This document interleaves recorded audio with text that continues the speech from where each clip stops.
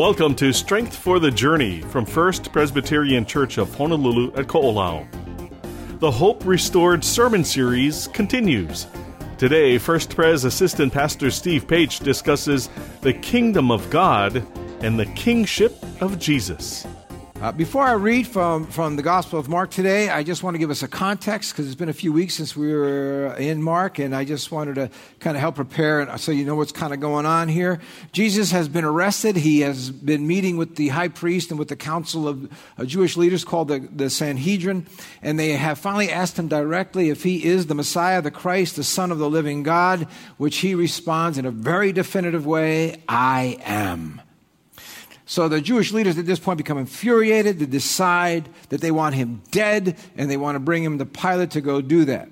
And what I'm going to do, besides reading Mark, is add a portion from the Gospel of John so we can see more of the extensive conversation that happened right at this moment. So if you're able, please stand as I read the Word of God, starting in Mark 15, verse 1, and it goes like this. As soon as it was morning, the chief priests held a consultation with the elders and scribes and the whole council. They bound Jesus, led him away, and handed him over to Pilate. Pilate asked him, "Are you the king of the Jews?" He answered him, "You say so." Then the chief priests accused him of many things. So Pilate asked him again, "Have you no answer? See how many charges they bring against you." But Jesus made no further reply, so that Pilate was amazed. Then Pilate entered the headquarters again, summoned Jesus, and asked him, "Are you the king of the Jews?" Jesus answered, "Do you ask this of your own, or did others tell you about me?" Pilate replied, "I am not a Jew, am I? Your own nation and the chief priests have handed you over to me. What have you done?" Jesus answered, "My kingdom is not from this world. If my kingdom were from this world, my followers would be fighting to keep me from being handed over to the Jews. But as it is, my kingdom is not from here." Pilate asked him, "Oh, so you are a king?" Jesus answered, "You say that I am a king. For this I was born, and for this I came to the world, to testify to the truth. Everyone who belongs to the truth listens to my voice." Pilate asked him, "What is truth?" This is the word of the Lord. Thanks be to God. You may be seated. Many years ago, as a brand new missionary to Thailand, my wife and I went on a date night. Yes, we had date nights even as missionaries. And we went to go see a movie. And now, we didn't speak much Thai at that point, so praise God, there was a movie theater right near where we lived that showed Western movies in English. So it wasn't like, it's dubbed in Thai or something like that. So we sat there, having our first experience, and we're eating our popcorn, and suddenly, over the sound system, a solemn tune begins to play. And then suddenly, everybody in the theater jumps up. Now, as an American, when everybody jumps in the theater, you think there's going to be a problem. You're thinking, fire, run, do something, But just then, a montage of the King of Thailand starts to be played out there on the movie screen. And, people are looking at us, we're looking at them, like they're probably looking at us like, "Well, you dumb foreigners, please get up," this kind of a thing. And so my wife and I kind of got up, and we're standing there kind of awkward, kind of confused. What are we supposed to do, after all? And as we watch this montage, and as we listen to this beautiful song being played, that showed, that montage showed the many wonderful things that the king had done for his people, I began to see for the first time why this man, this king, meant so much to so many. Now, this king is deceased now. I think he died in 2016. But at the time, to say that the Thai people loved the Thai king would be a gross understatement. He was widely seen as a wise and kind and caring father of their nation. And they saw him as the representation of the best who they were. The best of their nation was represented and caught up into this man. Now, as an American, it's hard to imagine living in a kingdom, isn't it? We haven't had one for about 250 years or something like that. But even though we've got to understand that we Christians actually do primarily, and first and foremost, live in a kingdom. We live in the kingdom of God with Jesus as our king. And in fact, as you will see, this issue of him being king is the issue which convicted him to death on a cross.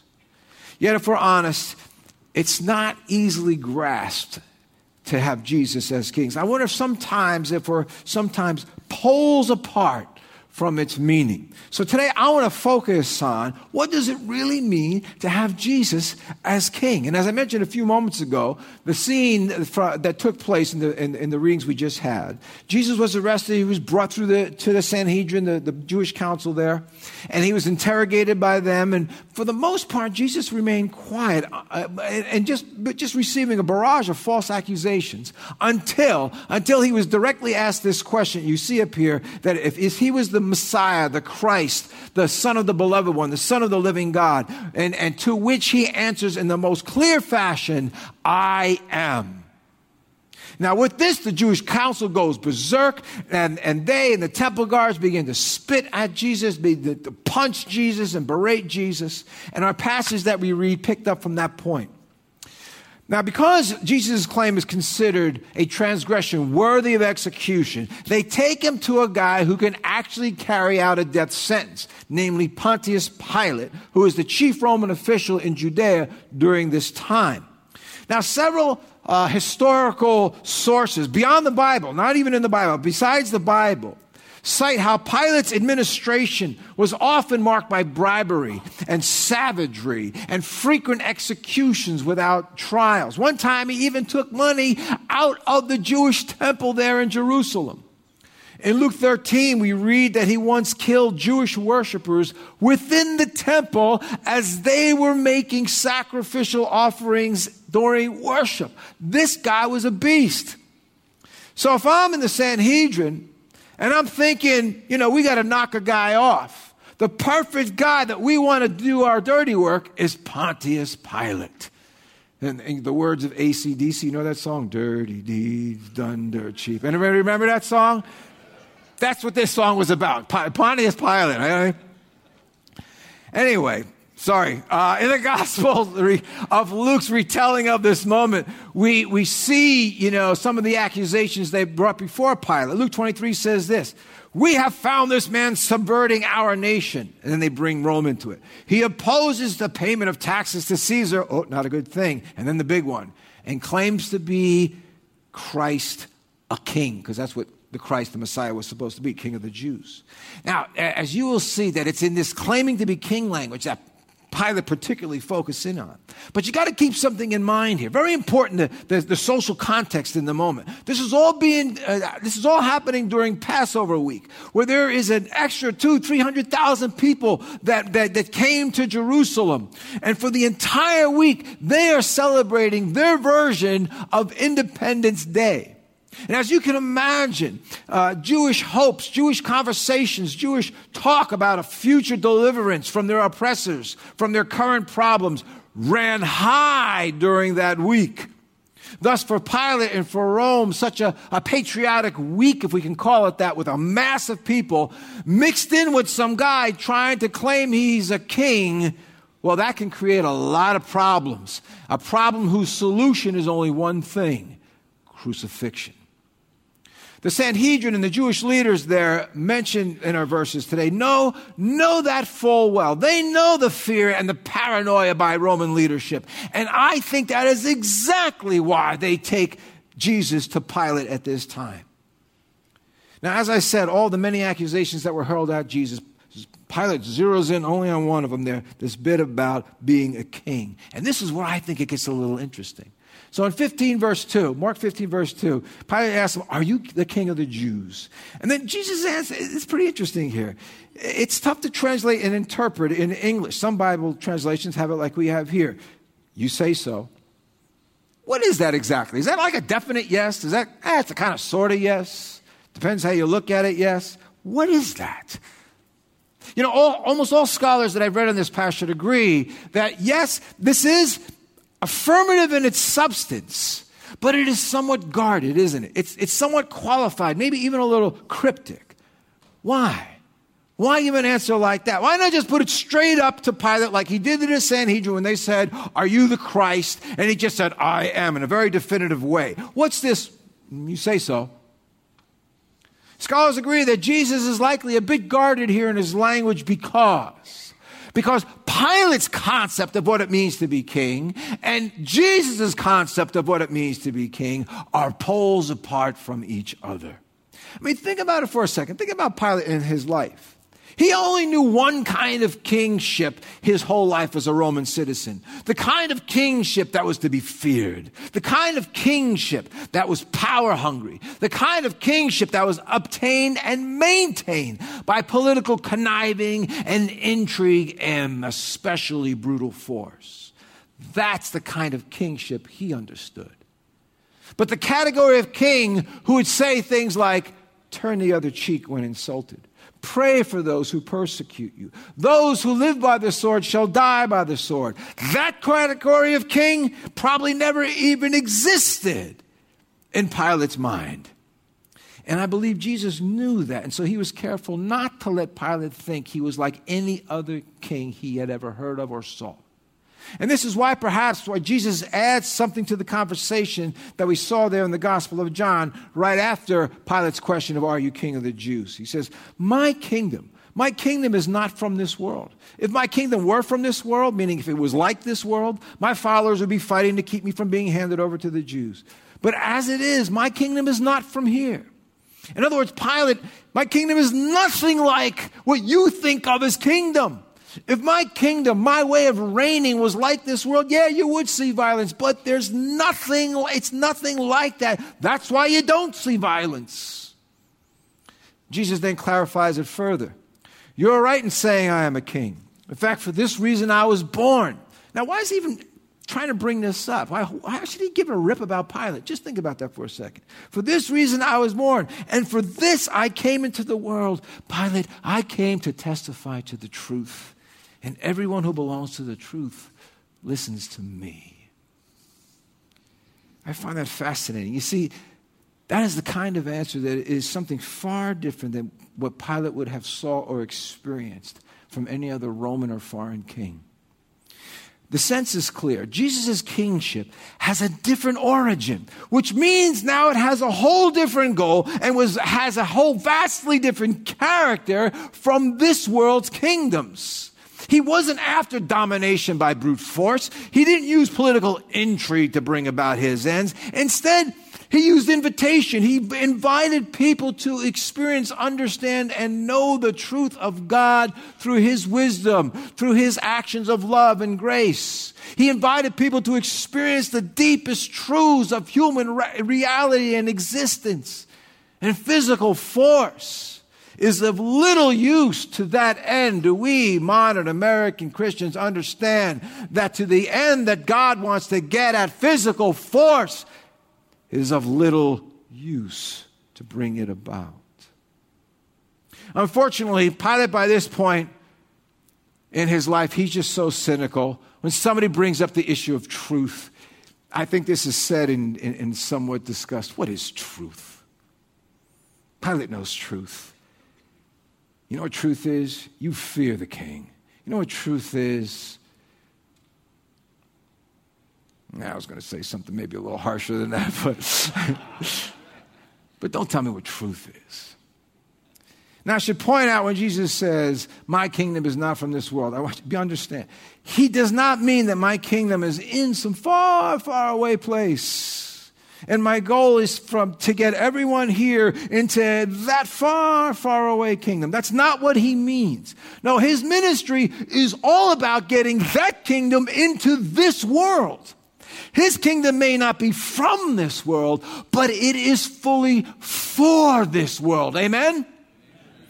Jesus' plan is not simply to provide some kind of spiritual escape route from this ugly world. But his plan is to provide a means through which the purposes and the power and the values and the character and yes, the truth of that kingdom is brought to bear in very real and concrete measures brought to bear on the people and the cultures and the creation of this world, so it becomes as God intended.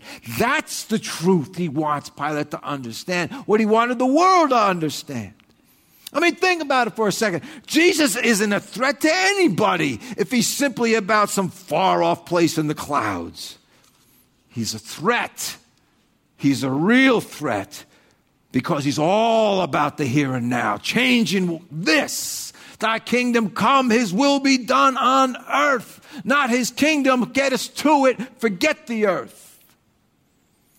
Now, right now, this all sounds like splendid and heady theology, but how does that really affect the way we live? How does it really affect the way I live here and now? This is where I want to pause and drill down a little bit on a few important things. You know, with all this king talk, it got me thinking. Do I, as Joe American, truly grasp the concept to have Jesus as my king? We sing songs like crazy about God as king. In our service today, we're full of songs with God as king. But what does it really imply in practical ways for our life? Here is where living in a country, that experience that I had, where living in a country that had a true king, a good king, really helped me out. Again, I'm not talking, when you picture this king, do not picture a royal that ends up on the cover of National Enquirer or would be talked about on Entertainment Tonight or like some other royals are, okay? I'm not talking about celebrity royal. I am talking about noble dignity. I'm talking about a person who out of their wisdom, out of their honor, out of their compassion and solid leadership literally could save people from dying and change the welfare of his people. That's the king I'm talking about. Now, by the way, as a side note, I just want to tell you that the Thai king is the only king ever to be born in the United States. He was actually born in Boston, Massachusetts. You know, his father was getting a degree in public health at the Harvard Medical School. Just pray to God he wasn't a Red Sox fan. Now, as I said, the king is highly revered. And in every house I'd go into, any business I did business with, any taxi I would sit in, any bus that I would ride, you would always have a picture of the king. And although the Thai king was by no means perfect, he was by no means above criticism, he did many things to improve the lives of the Thai people. For example, he sponsored thousands of royal projects that helped alleviate poverty. He pioneered and he patented, he was a really smart guy. He actually patented cloud seeding technologies in Thailand that would bring rain to drought-stricken areas, drought-stricken farmers who were also very poor. And he also helped stop the opium growing among the hill tribes there by introducing alternative farming opportunities. And for these and many other reasons, that's why he was widely seen as the wise and kind and caring father of the nation. That's why he was seen as the representation of the best of Thai society, the best of what Thailand stood for. And we need to have something greater to show, to give us a vision of something, especially in a place like Thailand, because the Thai government, you think things are bad here? The Thai government has struggled for decades with corruption. But it was going to be the king. It was going to be the king who was going to stand above all that. He was going to be the one who was going to give glory to the people, honor and dignity to the nation. A nation that seemed so rife with sin and struggle and poverty and corruption and on and on. Doesn't that sound almost biblical? The one who is going to give dignity and honor in a place full of sin. Now, although by law he didn't have direct power to make laws or sway elections and things of that nature, he would still wisely and skillfully step into the political arena when the government became abusive. Now, one such instance happened just 2 weeks before my family and I moved to Thailand to be missionaries there. It was 1992. And as often happens in Thai elections, someone became prime minister who was not even elected by the people. The government appointed this general to be prime minister. And of course, the people protested. And by this time it was particularly bloody.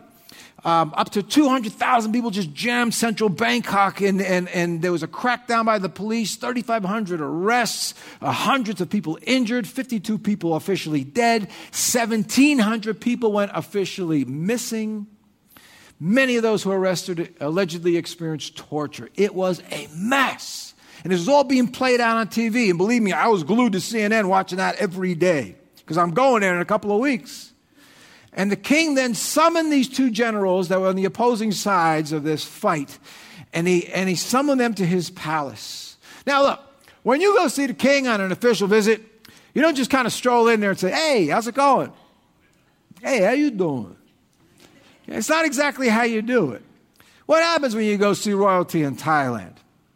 Well, these men, these very, very powerful men, generals are very powerful people in third world countries.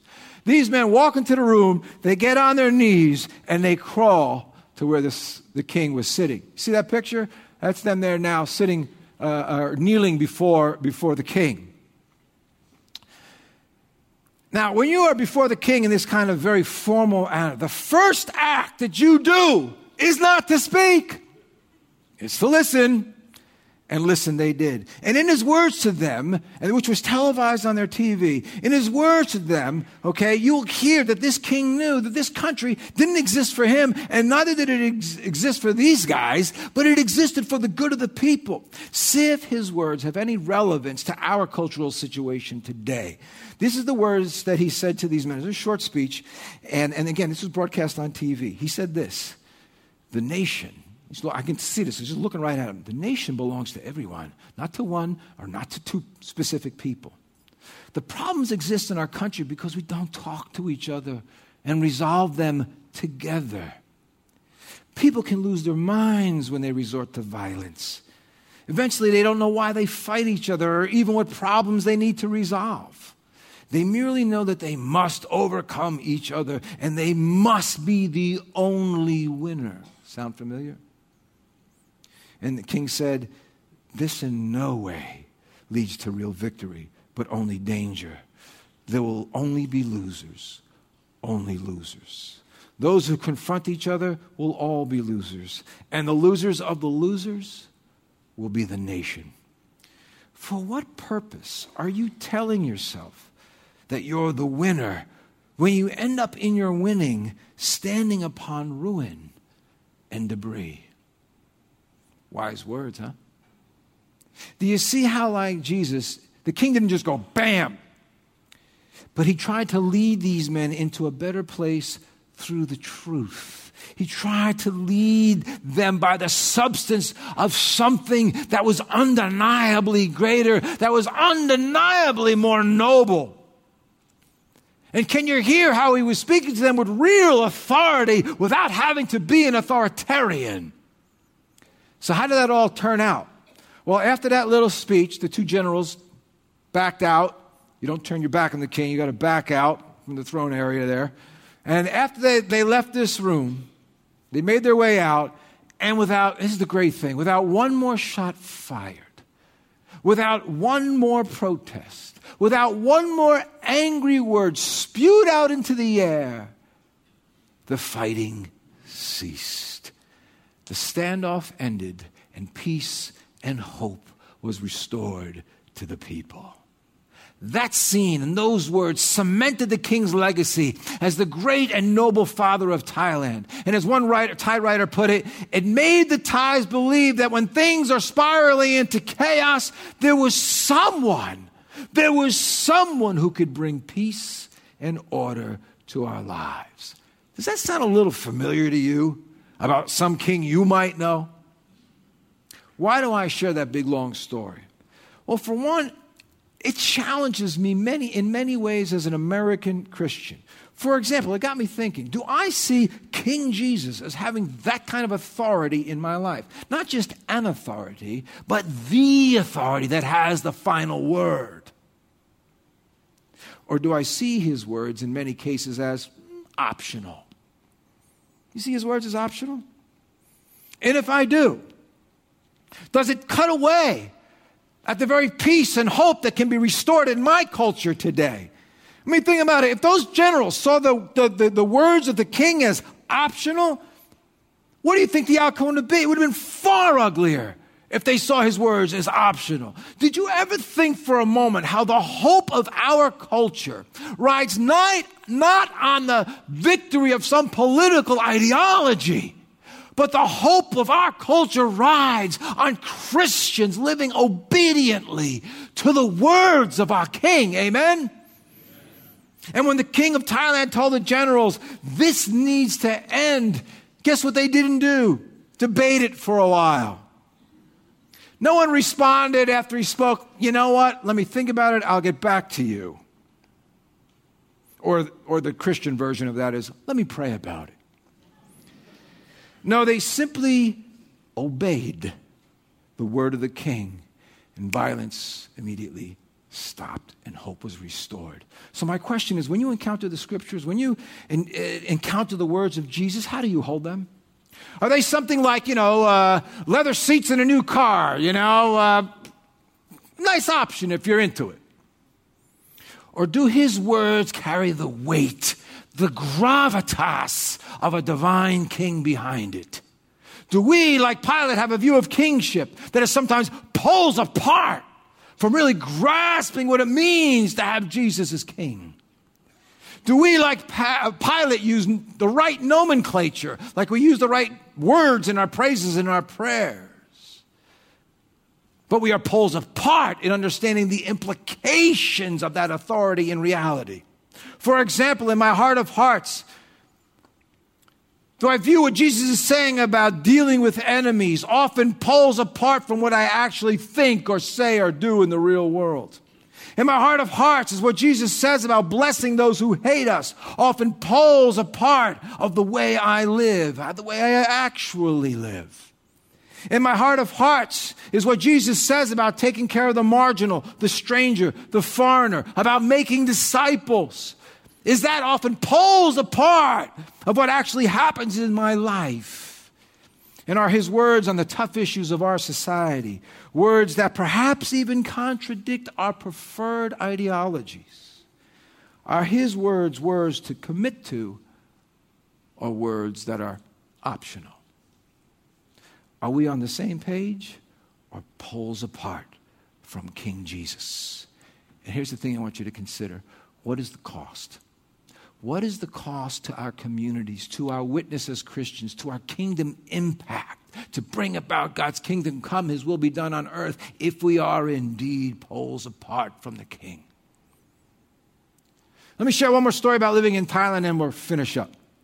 A few years later, after 1992, we're now living in northern Thailand, and we heard the news that the favorite princess of the people was going to come visit our small little town. And this lady was probably only second to her father in as much as what she did for the poor of her country. So the people just adored this woman. So my then 6-year-old daughter, I told her about it, and I said, sweetie, you want to see a real princess? And you imagine a little 6-year-old girl. Yeah, And so we went to where the princess was going to come. We stood by the curb, by the roadside there. And it was interesting, as we were hoping to get a glimpse of the princess, the car starts coming down the street at a certain distance away. It's like everybody knew exactly how far away where you got to do something. And they got about so far away, and everybody dropped to their knees, except me. Now look, I got to be honest with you. I really struggled with that at that moment. Seriously, I was deeply convicted. I was like, I'm conflicted, should I say? I'm like, what do I do with this, And you can imagine, like, I'm the only white guy in town, first of all, and I'm standing there and I'm like 8 inches taller than everybody. Now I'm really taller than everybody. And I'm standing there. And I'm thinking to myself, I'm an American. I don't bow to anybody. This is really going on. I promise you, this is what was going on in my head. Looking back, I never realized how much of my American ethos, how much of my American values and culture literally, physically stiffened my legs. It's amazing how we don't know sometimes how much culture shapes us until the deep values of that culture is challenged by royalty. It gets me thinking how much of our American or political paradigms infuse and shape and perhaps even dictate our response to the King of Kings. Well, anyway, as I was standing there like a big, stupid howlie, a guy with an M16 gave me a dirty look. And when you're in a standoff with a guy with an M16, you might want to let him win that one, all right? So I dropped to my knees. What's interesting is when the door of the car opened, and all you saw was the foot and the lower part of the princess's leg just coming out of the car. The entire crowd gasped in that very moment. All in unison. It was like they totally sucked the oxygen out of the whole area. Why do I share that story? Does your view and experience of God the King ever leave you breathless? When was the last time? For those of you who have studied and practiced Christian contemplation, you know that contemplation is really the experience. It's not the praying, or meditating. It's that place where you come wordless before God because you are experiencing something so profound that there are no more words worthy to be said. Only breathless silence of awe will do at that point.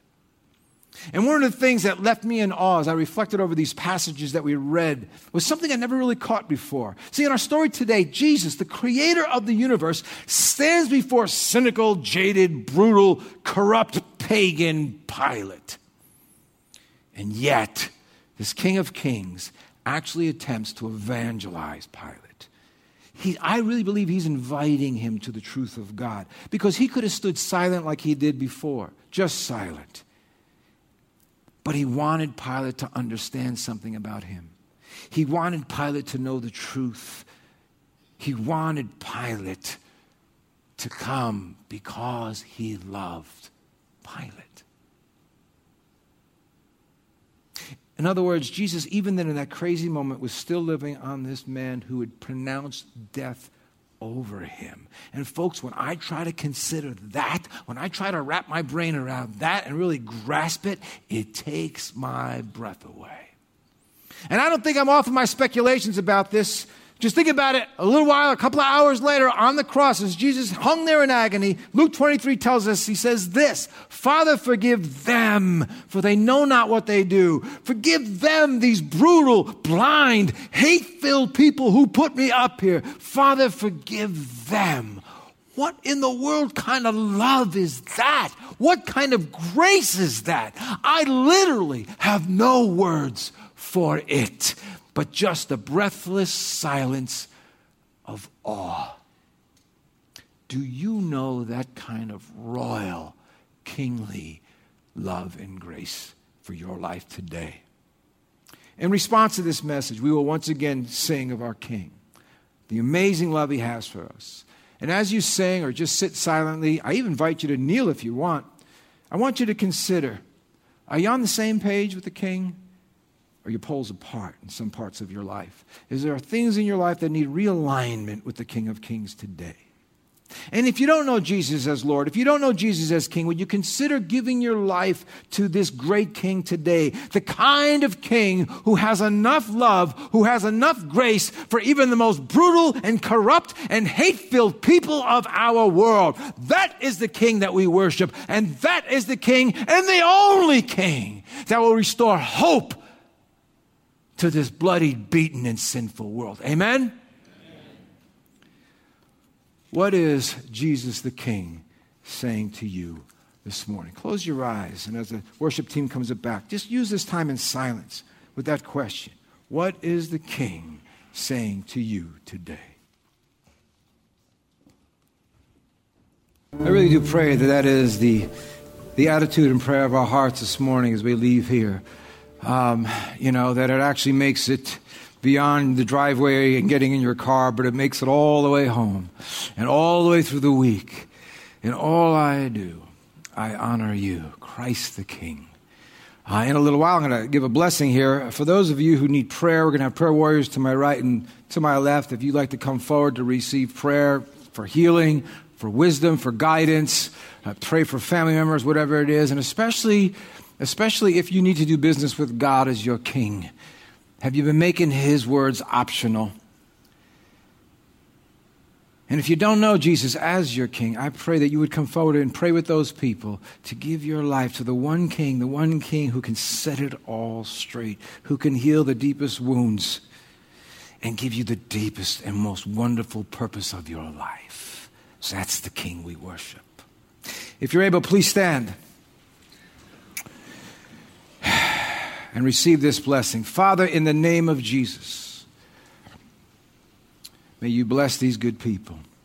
May you know the King of Kings in your life. And may you be filled with His love, with His grace, with His power, with His courage to be His witness of the truth to a world that is swamped by lies. May you be His hands, His arms, His ears, His words to a hurting, lost, and broken world. And may the people of this community see in you how great, how marvelous is our King. And to Him be all the glory. And all God's people said, Amen.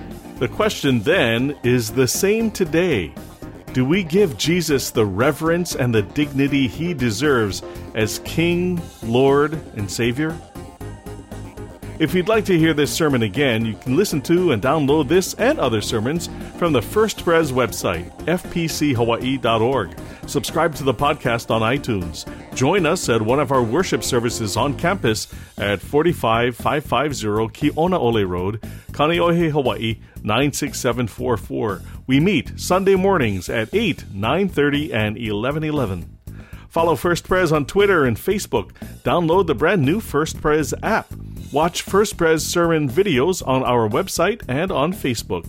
And if you need more, call us at 808-532-1111. For Pastor Dan Chun and the entire staff at First Pres, I'm Michael Shishido. Until next time, God bless you, and thank you for listening. Strength for the Journey is copyright 2019 and produced by the Media Ministry of First Presbyterian Church of Honolulu at Ko'olau.